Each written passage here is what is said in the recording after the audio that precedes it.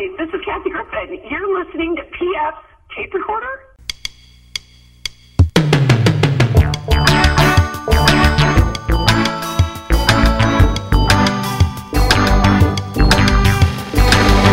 Hello there, I'm PF, this is my tape recorder. Coming up, comedian Dave Stone wanted to move from Atlanta to Los Angeles, but didn't know how he would afford it. I was renting a room in a buddy's house, and I just had this small little bedroom. So for whatever reason, like, it was a normal sized room, but I spent all my time in like this 50 square foot area of the room. I just had this thought, like, man, this mattress, this chair, and this table could all fit inside of a van. Why don't I just get a van and live in that side? We'll hear more about that story from Dave in just a little bit, plus some other fascinating anecdotes. We have the Song of the Week coming up from the Monkees. The album came out last year. I just got a hold of it a couple of weeks ago, and this was really high on people's radar last year, and rightly so. We're going to play a track from it, so we'll get to that as well at the end of the show. But first, of course, a couple of dumb bits. First, there was Vanilla Coke. Then, Pepsi jumped on the bandwagon with Pepsi Vanilla. And now, Pepsi is trying to rip off Coke in an even bigger way. Introducing Pepsi Coke. It's Pepsi with the flavor of Coke. I haven't had Pepsi this good since the last time I had a Coke. That's because the can says Pepsi, but the taste says Coke. Wow, Pepsi Coke is awesome. See, some 20-something gulped it down and said it was awesome, so it's gotta be good. And it comes in every possible variety. There's Diet Pepsi Coke 1, caffeine-free Pepsi Coke, caffeine-free Diet Pepsi Coke, Cherry Pepsi Coke, Lemon Cherry Diet Pepsi Coke Blue, and caffeine-free Lemon Cherry Diet Pepsi Coke Blue with caffeine. Wow, I had no idea the taste of all my favorite Pepsi flavors would taste better with a taste of Coke. Take the Pepsi Coke taste test today and see if you can tell if you're tasting Pepsi or Coke, or both. Pepsi Coke. It's the Pepsi name you know with the taste of Coke you love. How many times has this happened to you? I'll be back in a minute. I'm going to the restroom. Flounders or snappers? Ooh, let's try snappers. Ooh, sorry, wrong door. If you're a guy or girl on the go, then you know theme restaurant bathroom designations can be misleading. But now you don't ever have to be confused again, because you've got the Restroom Thesaurus. The Restroom Thesaurus lists every possible combination of male-female euphemism. Blokes and birds, bantams and hens, chutes and ladders, bobsleds and moguls, endomorphs and gynekomorphs. Yes, the Restroom Thesaurus is your one-stop source for avoiding embarrassing entrances into the wrong bathroom. Seafood restaurants. Oh, let's see. Buoys and gulls, bulkheads and portholes, hornpipes and shanties. Oh, here we go. Flounders are men. Whew. All right. Never walk into the wrong restroom again with the Restroom Thesaurus, because you don't want to take a shot in the dark.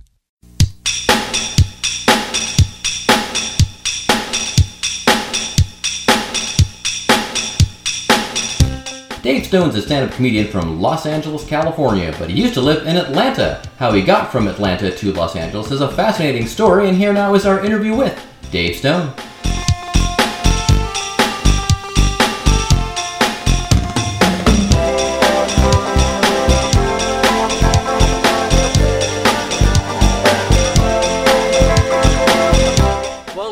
You've got an interesting backstory, and I know we've never spoken before, so it's always good to talk to somebody new. So I guess you're from Hotlanta originally. Are you originally from Hotlanta, or did you relocate there from somewhere else? I was born in Nashville, Tennessee, and my family moved to kind of the Atlanta suburbs when I was a child. But, okay. I spent most of my teen and adult years until recently in Atlanta. So you're like a Falcons, Braves, Hawks supporter? Absolutely. There you go. All right. Yeah, I was just at my day job. I had to do a bunch of interviews for this conference we're having, and a couple of people are actually located in Atlanta at different companies. And I've always liked Atlanta. I haven't gotten to spend enough time there, but people always give Atlanta this really bad rep. But whenever I've gotten off the freeway to eat or get gas, everyone's super nice. If you have to, get into a lane somewhere because you made a mistake, people are super nice. They'll offer you directions. I have never had a problem in Atlanta. I'm afraid whenever I tell that... Atlanta. Yeah, and I'm afraid when I tell that to somebody, though, next time I go down, they'll be like, someone will be a dick. But so far, so good. After 50 years. Yeah, Atlanta's great. Yeah, it's a nice town. So, I guess we'll start with the boilerplate since we really haven't spoken with you before. Was comedy something you always wanted to do, or were you always the funny guy and your friends said you should be on a stage somewhere, or how did that interest in comedy develop? Yeah, I've always been interested in comedy, and I've always been the funny guy in my group of friends. Not to be confused with the class clown. A lot of people think comedians were always the class clown. I wouldn't say I was the class clown, but I was. You know, most comedians are instead of the class clown, they're the guy, you know, sitting quietly in the corner just observing everything and then making, you know, well thought out comments rather than just, you know, ridiculous, you know, craving of attention. But yeah, I don't know. When I was a teenager, I kind of started noticing, like, you know, I'm the funniest guy in my group of friends or whatever. And I've always been a fan of stand-up, and I actually tried to do. I wanted to get into stand-up when I was about 20. When I was 20 years old, I was working in radio. I was a radio DJ, moved around, worked several different cities and stations. But in the back of my mind, what I really wanted to do was stand-up. And I would actually I would write jokes, I would go to open mics, sign my name up, and I remember 3 times specifically, they would call my name, and I would just stand in the back of the room and wouldn't come forward. And then they would just be like, well, I guess Dave Stone's not here anymore. Moving on to the next name. I just didn't have the nerve to get up on stage at 20. And then I just put it out of my head for years. And then when I was 29, I guess I was going through sort of a quarter-life crisis, if you will. You know, I was working a job I didn't really care about and just wasn't really doing what I wanted to do with my life. And I was knocking on the door of 30, and I was like, man, I gotta finally try this. And from the very first time, it was just game on. It was like, all right, I know this is something I'm going to be doing for the rest of my feasible life. So, yeah, it's just been just pedal to the metal ever since. So how did you get into broadcasting? That's just also something I wanted to do. I went to broadcasting school. I dropped out of college after a year and a half because like a lot of college students, I had no idea what I wanted to pursue. And without really deciding on a major, I just, my dumb 19-year-old brain was like, well, this is pointless if I don't know what I'm going to do with it. And a buddy of mine told me about a broadcasting school, and I was like, man, that sounds cool. And so I went to broadcasting school for about a year, and then got hired on at a real small station in Cumming, Georgia. And from there, I worked in broadcasting about 6 years.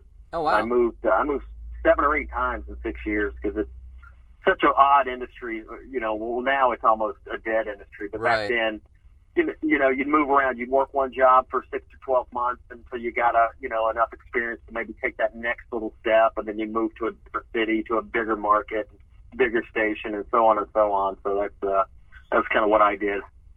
So, do you have a podcast now then? Yeah, actually I have 2 podcasts. There you go. I have one that's, not to brag, but it's fairly popular, mainly because my partner is got a huge fan base. Myself and a guy named Kyle Kinane. Oh, yeah. I've talked to Kyle before. Very popular comedian. Yes. We're obviously close buddies, but even if we weren't, he's one of my favorite comics. I love his style of comedy and his whole thing. And we've been buddies for years, and about a year ago, he just said, hey, we should start a podcast because one of our common bonds is we both are big into like cryptozoology and paranormal stuff. So it's called the Boogie. Yeah, it's called the Boogie Monster, and we talk about Bigfoot, UFOs, aliens, conspirity theories, that kind of stuff. Now, do you know Ryan Singer? Of course, Ryan Singer used to be my roommate. I no lived with shit. He's from Dayton, right up the road. Friends. Yeah, he's from Dayton, right up the road to where we live. In fact, I used to work in the suburb that he is from in Kettering, Ohio, for a year for a company. Yeah. I know Ryan. He's been on this show a couple of times. And Ryan, obviously, you may have brought that up because Ryan has a great podcast, along a similar vein. And we like to say that Ryan is the foie gras to our pork rinds. Like we're doing kind of the same thing, but Ryan's is a little more polished, and he puts a little more effort into the research, where me and Kyle come at it from just like 2 drunk dudes at a bar bullshitting about Bigfoot. That's a good, because Ryan's been in that stuff for years. Oh, yeah. Yeah, and Ryan tends, his leans a little more on like the new age spirituality side. Right. A lot of astrology and crystals. Right, Where, Kyle and I is just basically Bigfoot and UFOs. That's really what the meat and potatoes of our content. So now, I have that one, and then I have a second podcast I do. It's a music podcast called The Gravy Boat. Oh, cool. And that's where it's kind of like a radio show, but it focuses on alt country music. Oh, nice. Kind of, outlaw country, alternative country, whatever you want to call it. Just a brand of country that I'm a big fan of that just doesn't get any recognition. And so every week I'll do just exactly 1 hour of programming. I'll play about 10 or 11 songs, and it's just like listening to an hour of a radio station that plays that type of music. Oh, that's cool. Yeah. Are you a fan of Lindy Ortega? I can't say I'm familiar. Oh, you should check her out. She's Okay. from Toronto, moved to Nashville, kind of an alt country. They describe her as kind of like goth country, but I think that's ridiculous. She dresses a little bit in black, but she looks like she came from an old cowboy movie. She doesn't look goth. Gotcha. So, but she's really good. Do check her out. Yeah. Yeah, I definitely will. I'm always looking for new artists in that that genre of people to play.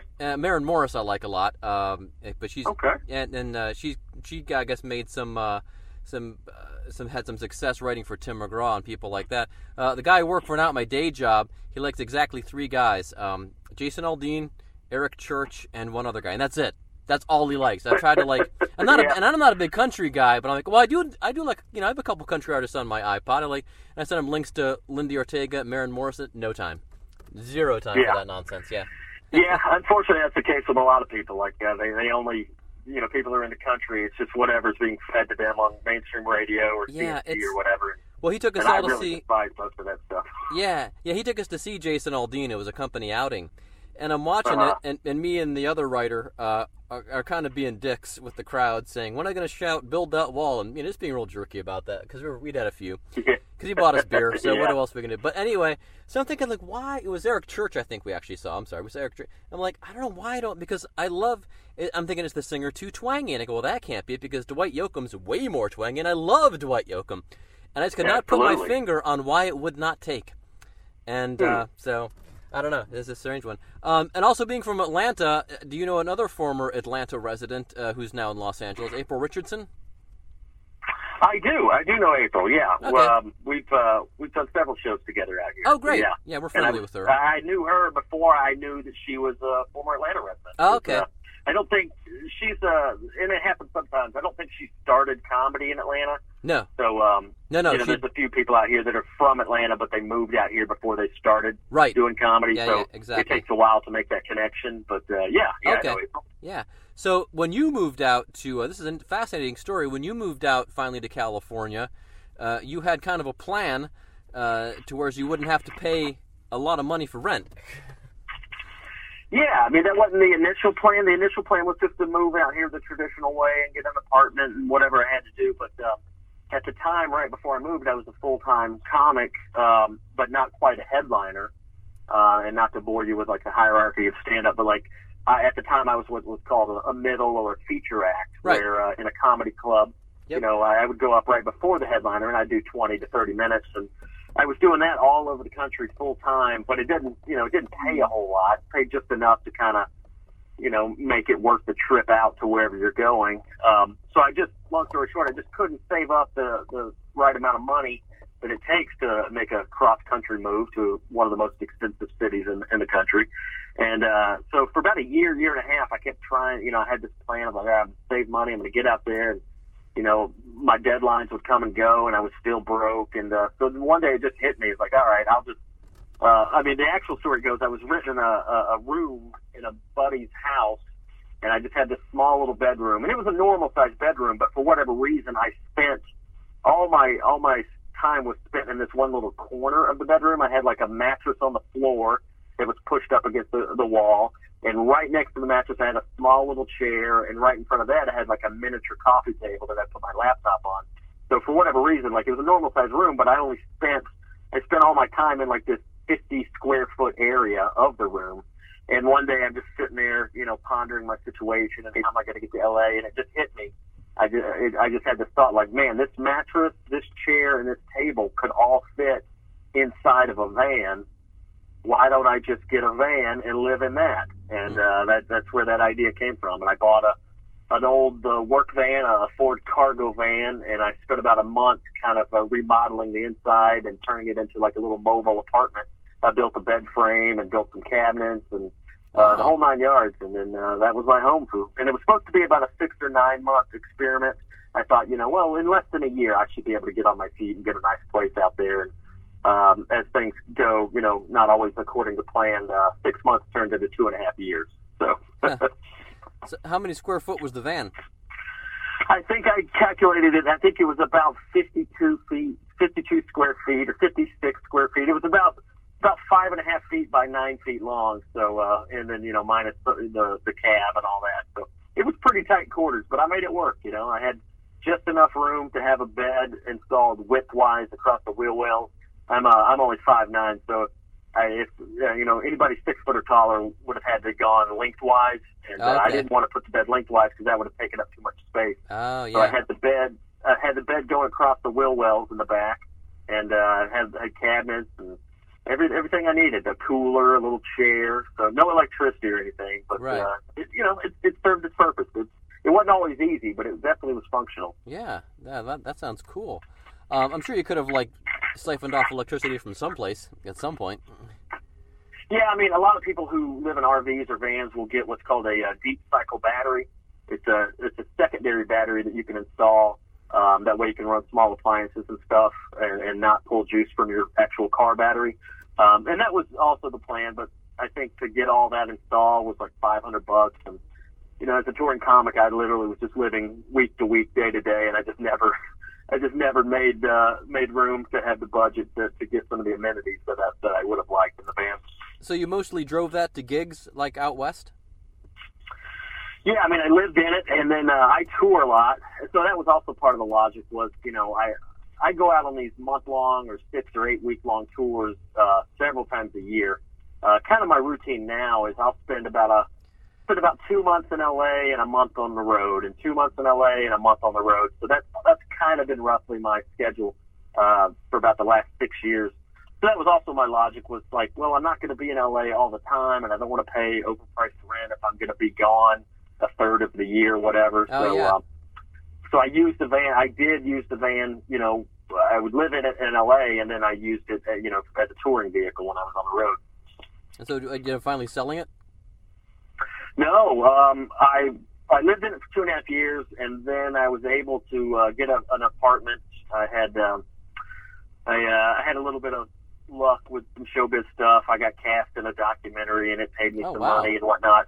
So I got an apartment for a while and kept the van and continued to tour in it. When I would go out of town on these long tours, I would just get back to my roots and live in it and tour in it when I was on the road. And about a year and a half ago, I was in Athens, Georgia, on tour, and about midnight after a show, and I get hit head on by a drunk driver going the wrong direction, and totaled the van. I was banged up a little bit, but it was more of an emotional damage because the van was just completely totaled. Wow! All that. Looking back, and when I got out of the van, and I was just checking everything, make sure I was okay, and then I turned around and looked and saw the damage, and just all that sentimental value just down the drain, and it was pretty heartbreaking. So scary. Yeah, the van's no more. It died. It died a tragic death, but at least that's I sad. was okay. Yeah. Yeah. Well, I reckon you could probably be on one of those tiny house hunter shows, or would you? Yeah. I mean, I definitely could. I've definitely got experience in living in tight spaces. So. So you're going to be at the Woodward Theater here in Cincinnati, and then also a couple days later helping them celebrate the anniversary of the MOTR show there downtown at the bar there, where they do a comedy show one Tuesday a month. So how did you get mixed up with that situation? Do you know Mark and them? And I had done some shows in Cincinnati a couple of years ago. I think I did the Motor Lodge, the Motor Mouth. Lounge. Yeah, it's a bar downtown. Okay, yeah, I did that. I did that venue about 2 years ago, and when I was scheduling this current tour, I was definitely trying to hit up a lot of Midwest cities. And I just reached out to Carl. Is my contact there. Carl Space, who's also a good comedian in his own right. Yep. But he's the one that kind of hooked me up with it. So yeah. So, yeah, and I don't think I'm going to be doing the one at the Motor Lodge this time. I'm just in town on the 7th to do the Woodward Theater. Okay. So Yeah. that's part of the celebration, too, though, I think, is the... Okay, yeah. Yeah, okay. Well, terrific. So what kind of stuff are you talking about on stage these days? I mean, most of my stuff is autobiographical. I don't really do, I would say I'm a little bit of a storyteller. I don't do one-liners. I don't do political stuff. I don't do graphic sexual stuff. Most of it's just kind of autobiographical stuff. And, I'm fortunate in the fact that I had quite a bit of life experience before I even started stand-up, starting later than most at 29. A lot of comics will start in their early 20s or whatever, like I tried to do. So anyway, just a lot of just life stories and experiences and autobiographical stuff, and some of it's pretty silly and innocuous. I'll tend to get a little silly sometimes, but I definitely try not to. I don't know. There seems to be a trend nowadays with socially conscious comedy, and that's fine. But I don't know. It's just not in me to be, up there preaching about social issues or political issues or whatever. I mean, I feel like people go to a comedy show to kind of escape some of the realities of life, and so to bang them over the head with my political agenda or social issues is just not my style. So I try to keep it light and keep it silly and somewhat autobiographical. Well, yeah, if you're connected to that stuff and you're really following it, then you can probably make it funny. But yeah, if it's just something you're kind of, just spouting your opinion about, it's probably a whole different thing. Yeah. Do you feel that, since you, like you said, since you started later, that, you felt more comfortable with kind of some of the things you were talking about? Because a lot of the younger guys and gals I talked to, they say, when they were starting out at least, it was just partying and drinking because that's all they knew. They didn't know about being in relationships or having jobs or any of that stuff. Exactly. Yeah. And and I think about that sometimes, I wish I would have started when I set out to at 20. But at 20 years old, I didn't have anything to say.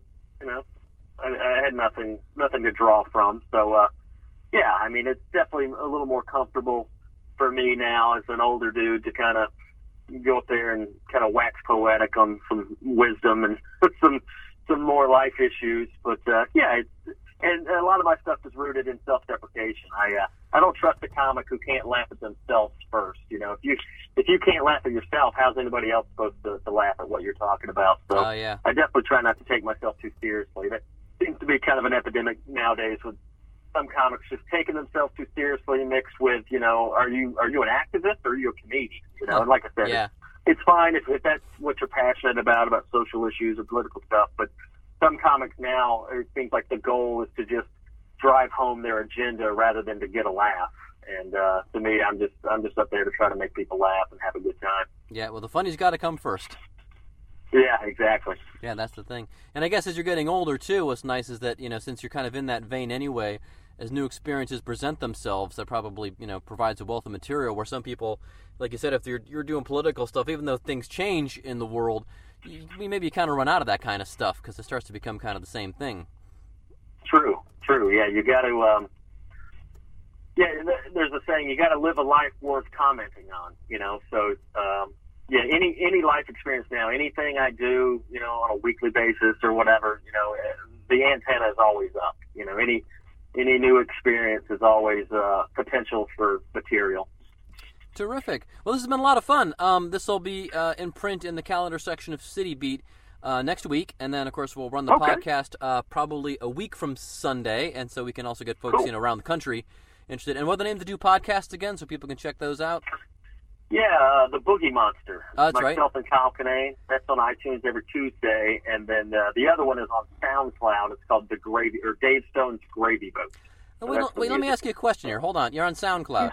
How do you play songs on SoundCloud without them taking you down because of copyright rules? Because I play clips from this show on SoundCloud. My daughter and I, Fangirl, do a thing called Crime Song Investigation, where we play two songs that sound alike. And SoundCloud went and took them all down and said these are violating copyright. I'm like, yeah, but this is fair use because we're doing something funny with it, and we're also commenting on it critically. That's allowed under fair use. And they're like, F you, talk to your lawyer. So I'm like, F you, SoundCloud. I'm not using it anymore. But how do you get around that? Well, that's a great question. That's the reason why I didn't put it on iTunes. for that exact Oh. reason. I felt like I could fly under the radar a little more on SoundCloud. So maybe we might even edit this part out. Yeah, I think I will do. Yeah. All right, that's cool. But yeah, I'm sure I am violating all type of copyright laws. The way I ethically justify it is with Gravy Boat, I have zero intentions of ever selling ad space. Yeah. Like I won't. I intentionally will not sell any ads because I'm not trying to profit off of musicians' art. Right. To me, it's more just like a radio thing or a playlist thing. Yeah. But yeah, I'm sure as soon as SoundCloud gets wind of it, I'm sure I'll probably have the same problem. But that's why I intentionally kept it off of iTunes, kind of keep it a little lower profile. Oh, yeah, because on iTunes, like in our podcast, we can still play. And my buddy Pat Francis, I know him like over the internet, but we're friendly. They'll play songs on their pod, but they only plays 90 seconds. Now, the rule of thumb for fair use is 40 seconds. But I like his reasoning. He said, well, look, if iTunes and Amazon can play you a 90-second clip of a song, I can play a 90-second clip of a song. So I'm like, that's good enough for me. So that's what I do. At the end of our show, we have the song of the week, and I'll play a 90-second clip of what my favorite song is that week. But and with you, I guess it's more like a college radio thing. You're exposing artists that probably aren't getting a lot of airplay anywhere else anyway. Yeah, exactly. And I don't know if SoundCloud would see it that way, but I haven't had any issues. That's the way I justify it as far as an artist or something. Hey, why are you playing? I said, well, you're not getting airplay anywhere else. Plus, I honestly have zero intentions of making money off of this. It's just something fun to do. Right. Trying to expose some of these songs to a wider audience. Exactly. And quite honestly, people can go to Spotify and hear it for free, for God's sake. So. Yeah, sure. All right. Well, cool, man. Great talking to you. This is a lot of fun. And we'll see you in town here soon, I guess. Yeah, sounds good, man. Thanks so much for having me on. Yeah, thanks. All right. Bye-bye. All right. Take care.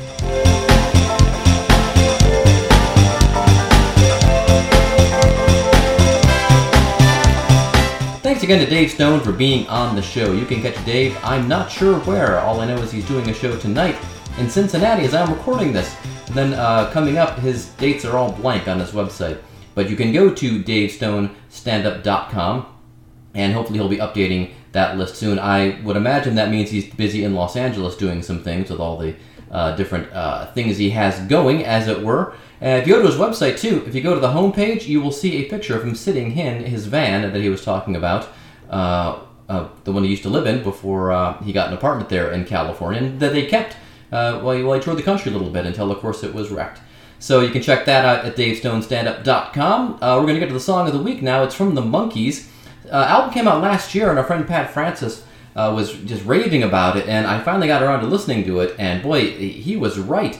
What they did was, they did in the old days, they had a bunch of people write songs for them, but they also wrote some themselves, and it's a nice little collection. The one that really stood out for me when I listened to it was the one written by Ben Gibbard. Ben Gibbard, of course, off of Death Cab for Cutie, and you will hear Death Cab for Cutie kind of all over this in a way, but also sounds very much like the Monkees. It's really cool. It's called Me and Magdalena, and I believe it is sung by Mike Nesmith, unusual lead vocal for him.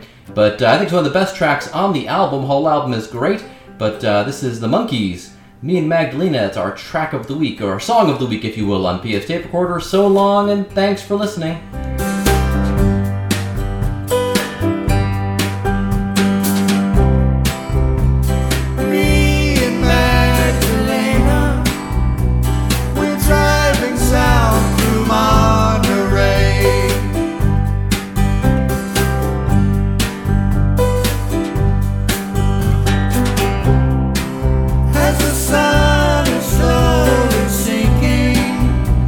Into a distant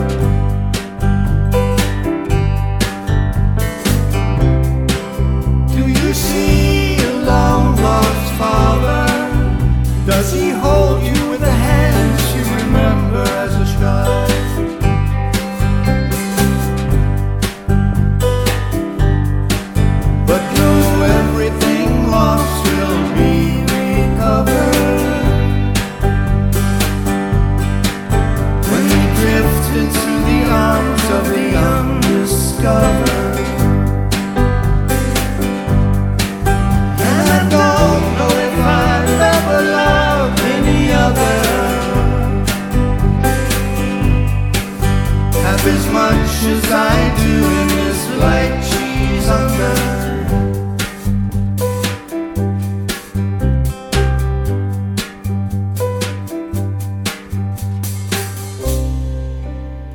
Me and Magdalena, always leaving early and sleeping late.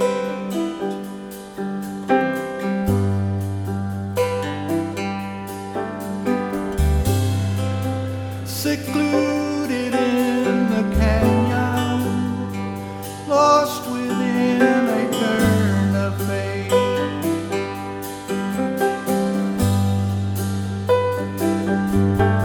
But know everything lost will be recovered when we drift into the arms of the undiscovered. And I don't know if I've ever loved any other half as much as I do in this light she's under.